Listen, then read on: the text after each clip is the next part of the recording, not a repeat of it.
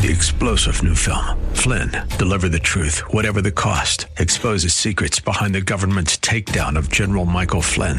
Flynn knew what the intel world had been up to. He ordered the first audit of the use of contractors. This set off alarm bells. He told the truth. He was the most dangerous person for Donald Trump to hire. They had to get rid of Flynn. Flynn, Deliver the Truth, Whatever the Cost. Available now. Watch it today. Go to salemnow.com. salemnow.com. In addition to taking care of one another inside the church, what if we developed a lifestyle of taking care of the most needy outside the walls of the church? How would that change the community and our city? Bob Moffett, president and founder of Harvest Foundation in Phoenix, along with Pastor Julian Gibb, talk with pastors and leaders about how sacrificial love by those in the church to those in need outside the church has helped people see and embrace Jesus Christ. It's that demonstration of Jesus' greatest commandment that we'll hear more about today on The Kingdom and Its Stories. I'm Bob Moffett. Welcome to The Kingdom and Its Stories. In this program, we record people from around the world who God has enabled to be Jesus' hands and feet in order to attract people who don't know him to himself. And today we have Jim Yost, a friend of mine from Papua, Indonesia. And Jim has got some amazing stories to tell. And so, Jim, welcome to The Kingdom and Its Stories. During this COVID time, last year and a half, around the world, it seems like we've all become preoccupied with ourselves, with surviving, with getting by, and hoping something will get back to what we've thought was normal before. I see three different things happening here in our part of the world and maybe in your part. People are just trying to hold on and get back to what was normal, or they are trying to ascertain what is God saying in all that's happening right now, because nothing happens on this earth without God's permission. Satan couldn't tempt Job without God's permission. So nothing happens on this earth except it comes to the divine will, the filter of God's will. And so God probably has something he's trying to say to us through the COVID time. And that's what we've been trying to ascertain. What would Jesus do if he was here during this time? You know, many years ago, there were these bracelets, WWJD. What would Jesus do? That we wore in shirts, all kinds of things. That's a question I've been asking. What would Jesus do if he was here during the COVID pandemic? And I think it goes back to a book a number of years ago that Bob wrote that really impacted me. If Jesus was mayor, what would Jesus do if he was mayor of your city? Really good book if you all haven't read it. But the basic thing is, hey, we are salt and light. We don't have to learn how to be salt. We don't have to learn how to be light. It doesn't take a lot of qualifications. Have Jesus, have salt. Have Jesus, have light. And just have to stop making excuses and get out there and do the stuff. I think COVID has made us more desperate. Made us evaluate what's working and not working. And is not working. And if it's not working, why do you keep doing it? And it's made us more focused on the harvest, on lost people, and it's made us more holistic. Everything we do, there's no sacred and spiritual divide between secular. It's all spiritual, and it's all about human beings and their needs right now. So when churches or Christian organizations want to get involved in their world, their city around them, or their nation, often the wrong question is being asked. I hear Christian leaders say, Jim, we don't know, what do we have to give our city? Wrong question. The question is, what does our city need? What are the needs of your city, of your region, of your area where you live? And you bring yourself into those needs, whether you feel qualified or not qualified. You bring yourself like Jesus came into this world, you become incarnational into the needs of your city.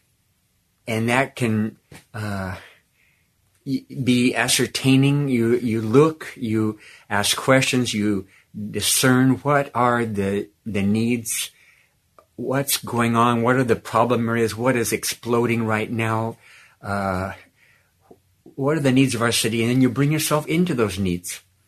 And then Jehovah Jireh comes in and gives you everything you need to be able to make an impact. It's not about having a whole lot of knowledge and expertise. It's about having a heart. Everything begins with a heart. And that's why I want to just talk a little bit about, with some examples from my life. Maybe one I'll talk about is the business that hasn't declined during COVID, prostitution. It's a booming industry around the world and in every country. A number of years ago, we discerned that 15 minutes from our house was a city of prostitutes, 300 that were exported here from another island. And this whole city, the whole business was about prostitution. All the restaurants and everything, all about seeing this one business flourish. And one time churches came and they tried to barricade this place so people could not go in. They, in the front of the road going into the city, they put barriers. And I went by that day and I cried because I thought, if churches don't take these girls into their churches, how are they ever going to have a new chance at life? So that's when we started going in, and my wife and some gals from her cell group had a heart, just started going in, got permission for her and them to go in. How could you get permission? Well, you want to bring added value to the owner. You say, hey, these gals will sit with your girls who operate here and let them pour out their hearts and talk and counsel, and they'll be psychologically better able to serve their customers. But it got permission to get in. And so my wife would just sit with the women, and you don't have to say a lot. You just have to listen. The ministry of listening. And they pour out their hearts, and you give them honor, and you give them worth. And someone for the first time is considering them more than just a piece of merchandise for the satisfaction of the customer. And with time, they start desiring spiritual answers to their struggles, and Bible studies start, and they turn their lives over to Jesus. But they can't get out because they're like indentured servants. They have contracts, they have debts that are so high they can never pay off. So we do a deal. They save up their money, and we get people to do matching funds, and we buy out their contract, and they can get out and be free and not have to do that anymore. But it takes time, sometimes weeks, sometimes months before they can get out. But in the meantime, their hearts have been changed. They're following Jesus, but now they do redeemed prostitution. Do you have that in your city? Redeemed prostitution. This is what it looks like. I had a guy come to one of my cell groups one time, and he was brand new. And I said, how'd you hear about our group? And he said, a little bit embarrassed, last week I was at the prostitution center, and I met this girl. She told me about you guys, because when I went in to be with her, she started talking to me. And she asked me, don't you have a wife? And I said, yeah, I have a wife. She asked, don't you have children? I said, yeah, I have children. Then she asked, why do you come here to me? Why don't you go home to your wife and children? I was confused. I'd never heard a prostitute talk like this. And I asked her, why are you talking like this? And she said, oh, it's because that lady that comes here and visits us, she teaches us to talk for half an hour. We don't have to have sex, but you still have to pay us. Yes, that's redeemed prostitution. And that night, that man came to my group and he gave his life to Jesus. A prostitute brought him to faith. This has flourished many places in our network in this country, and has become one of our main ministries. It's not a specialized ministry for a group of people that have special training. It's something we all are involved in because we care for our city. Another one is jail inmates. Lots of people do prison ministry. If you look in the Bible, most of the leaders in the Bible were in prison at some time during their life. It's kind of like a qualification to be used of God. And I've been in incarceration before, and so I have a real burden for people, especially men in jail. And so I started doing this a number of years ago. But my heart was, I don't want to treat these people like objects. They're subjects of ministry. And so I didn't want to just do ministry in the jail for men. I wanted to raise them up to be leaders and plant a church in the prison. Could the prison become a church? And that's what we endeavored to do in the largest prison here. And it succeeded. And we started doing Bible studies and doing Bible training courses, the seminary in the prison, ordaining leaders, ordaining pastors in the prison. Most of our leaders are multiple murderers and rapists. They're in there for a long time. They might as well minister to other inmates. But their lives get turned around and they get used of God, and the prison is transformed. Until one day the prison warden, the head of the prison, called me and he said, "Jim, because of what you are doing and your team, our prison is totally transformed. Hundreds of inmates now, their lives have changed. But I'm really worried about the guards. Can you do something for the guards now?" And so we started doing, inmates were doing Bible studies and having the guards come, and inmates laying their hands on the guards, praying for them. Just very special, things that you would never imagine, out of the box. And just because you never thought of it doesn't mean it can't be done. Creative. COVID has made us really a lot more creative folks, and we need to be realizing everything's changed. Whole new wineskins. Another one is addicts, drug addicts. Drug dealing and use is escalating during COVID everywhere in our country and in many other countries. And so I thought, we've been doing this a long time too, many years, because I have a propensity for addicts, because I was at that place one time in my life. And we use 12 steps, the 12 steps program, but we use inductive Bible study to discover what are those triggers to addiction and how to overcome them. And it's having addicts learn from Scripture how they have a new self-image in God. And they don't have to revert back to those triggers to run from their problems, how to deal with it, how to fail and get back up. You see, in church, we teach people how to be successful. We rarely teach people how to fail. Probably need to do that a whole lot more. Because there's lots of failure in this life, and we need to train people to fall, get back up, and keep on moving. There's, in our drug rehab program, in the last 2 years, we've gotten an honor from the Minister of Correctional Facilities in the country as the best drug rehab program for underage addicts in the country. And it's not about us. It's about how we get involved in the lives of hurting people and allow them to discover answers for their life that transforms and then releases them to do the same thing with other people. For those who've tuned in late to this broadcast, we welcome you to The Kingdom and Its Stories. We're listening to an interview of a friend of mine who is in Papua, Indonesia, Jim Yost. Jim, go ahead. I think I'd just like to mention 5 things that have become the pillars of what we do. And I call it Matthew's iPod. But lots of people don't realize Matthew had an iPod. Matthew 10:8, and then IPOD. So Matthew 10:8, freely you've been given, freely give it away. Meaning the little bit you get from God, you give it away to somebody else immediately. An addict starts moving towards Jesus, he brings another addict along with him. I tell them, hey, you're not free from drugs until you help somebody else get free from drugs. You're not a disciple until you've discipled somebody else. That's proof that God has done something in your life and you've passed it on to somebody else. So that's what we do. We get this multiplication started from the very first day.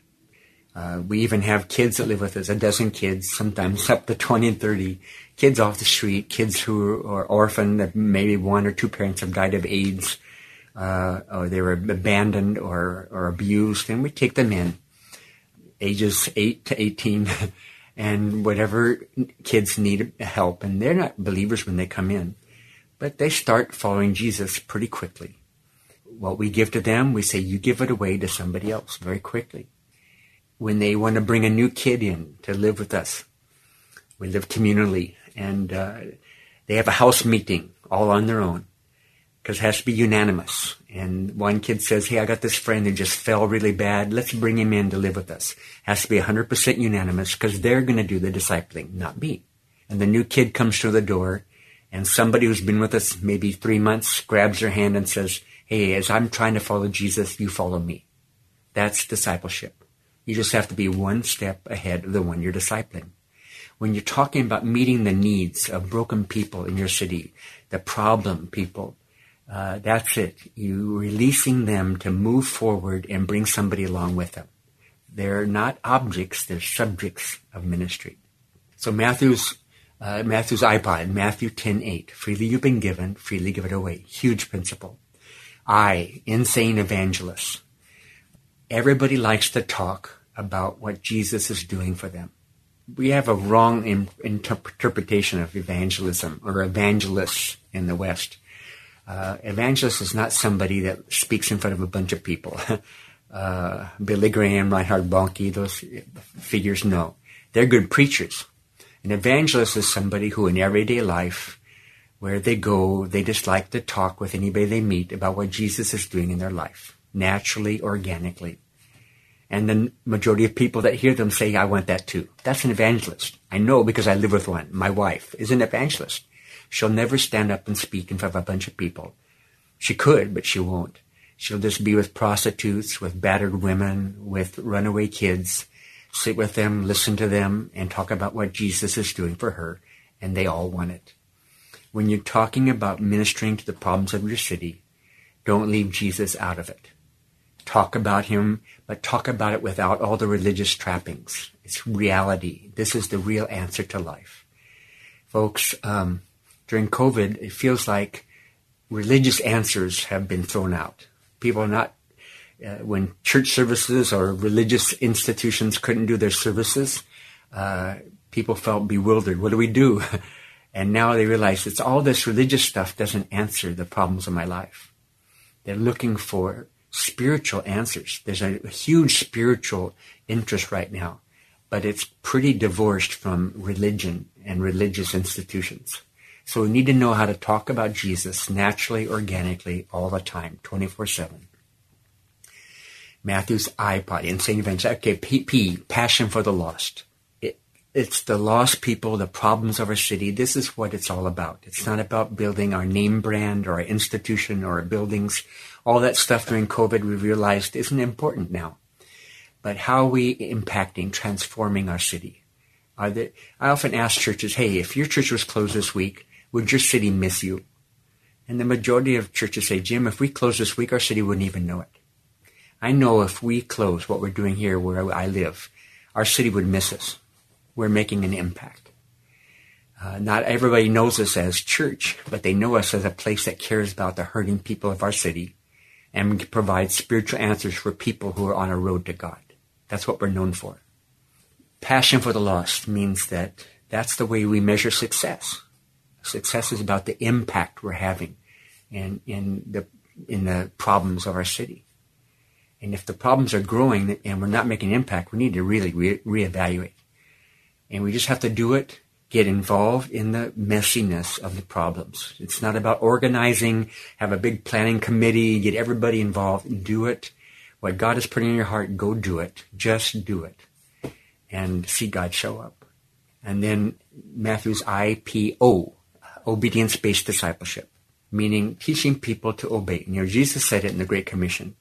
Go make disciples of all the nations, baptizing them in the name of the Father, Son, and Holy Spirit, and teaching them to obey all that I have commanded you.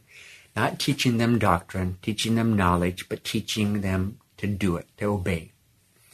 And with brand new disciples from problem backgrounds, we're just teaching them make one step at a time.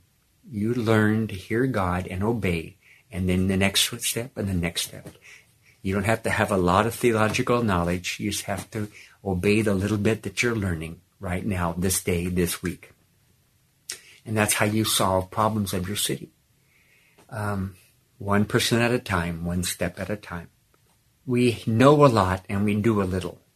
And a lot of what we know, we haven't put into practice. And the rule, if one time, or no, several times this has happened, but people have come to see what we're doing with young people. We're about a church of 1,000 problem young people here, all bad backgrounds, but transform their lives. And people come and they witness this and they see it, and then they'll interview some of the kids and they'll say, why are you a part of this? And they say, every one of them answers the same. Because this is the place where I learned to hear God and obey what he says. Wow. Imagine if all of our churches were full of people who said that every week. This world would be transformed. Your city would be transformed. Teaching people to hear God through inductive Bible study, to hear God speak to them. It's not dependent on a great teacher. It's dependent on learning to obey. And that kind of dovetails into the D of iPod, Discovery Bible Learning. Teach people to discover truth. You know, Jesus was a storyteller. He wasn't a teacher with point A, B, C, D. He told stories about the fisherman or about the farmer. And then he'd ask his disciples, what did you learn from this story? And then he'd debrief with them. I think that's what we need to do. Encourage people to discover truth. And if you're from the education department, if that's your background, you know that something a person discovers for themselves is much more impactful in their life than something that's taught to them. And that's what we do with these problem people. Get them to start discovering truth for themselves and how to apply it. And they grow so much faster. One of my disciples is Demetrius. I called him Demi. He's from a military family. His dad was a soldier, and all during his early childhood, he saw his dad beat his mom every single day of his life. When he was 12, he was so upset about his mom because she'd get beat up, bones broken, go to the hospital, get back out, get beaten again, go back into the hospital. And when Demi was still young, 12, one night he goes into his father's room and gets a machete and is going to cut the throat of his dad. And at the last moment, God held his hand and he didn't do it. The next morning, his dad went off to the military outpost. And when he came back in the afternoon in the front of the house, in the front yard, he fell over, died on the spot. They don't know if it was a heart attack or a stroke, but he was dead. At the funeral, Demi didn't even cry one tear. And he went on a path of rebellion, year after year, in jail and out, the town criminal. His brothers and sisters came to faith through our ministry. His mom came to faith through our ministry. They tried to help Demi, but he said, I don't want any of this stuff you're telling me. One night he was drinking with his buddies. He got pressure in his chest and he fell over to the ground and they rushed him emergency to the hospital. En route, he called out, God save me. If I don't die, I'll turn my life over to you. And God gave Demi a second chance. And he turned around 180 degrees overnight. And the next day I put a Bible in his hands. I said, Demi, you don't need to come to a church service or a discipleship course. Here's a Bible. I'm going to show you how to do discovery Bible study, inductive Bible study. Ask questions, hear God's Spirit speak to you. And whatever he says, you obey it and obey it quickly.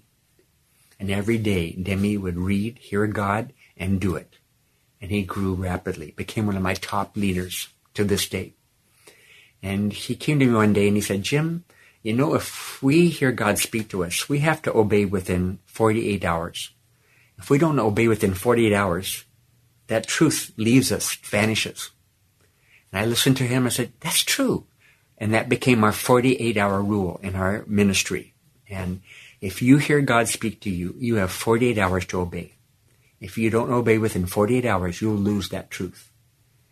And everybody in our ministry knows this. And they don't let delayed obedience happen. They do immediate obedience to the best they can. Is it perfect? No. But at least they're moving forward. And with problem people and with the problems of your city, that's it. You just don't stop. You don't have to be perfect, but you just keep on going and don't stop. And your salt and the light that is in you will impact your place. You've been listening to The Kingdom and Its Stories, and our guest today, Jim Yost from Papua, Indonesia, has been sharing with us stories of how God's people have been able to be Jesus' hands and feet in order to demonstrate his great love for those who do not yet know him. Jim, thank you for being with us today. And we ask that those of you who have been listening, use what you've heard to inspire you to be Jesus' hands and feet today and this week in your community. Jesus defines discipleship as come and follow me. Next Monday at 5:30 p.m. on Faith Talk 1360, we'll hear another testimonial from a leader demonstrating how they and the people of the church are sacrificially loving the needy and beginning to see real change in their communities. If you have a personal example of how you are being the hands and feet of Jesus with your neighbors, we'd love to hear from you. Enter your story at harvestfoundation.org. That's harvestfoundation.org on the Contact Us tab. You can also subscribe to the podcast on The Kingdom and Its Stories on Apple Podcasts and Spotify.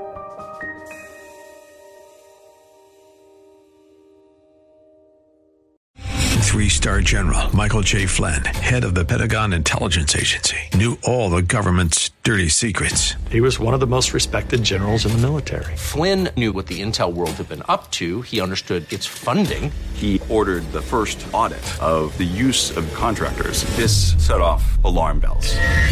The explosive new documentary, Flynn, Deliver the Truth, Whatever the Cost, uncovers the facts behind this scandal. Flynn told the truth. He was the most dangerous person for Donald Trump to hire. I find out the worst enemy that I'm going to face in my life is right here in America. They took my assessment and they wanted me to change it. And I was like, I'm not changing it. They had to get rid of Flynn.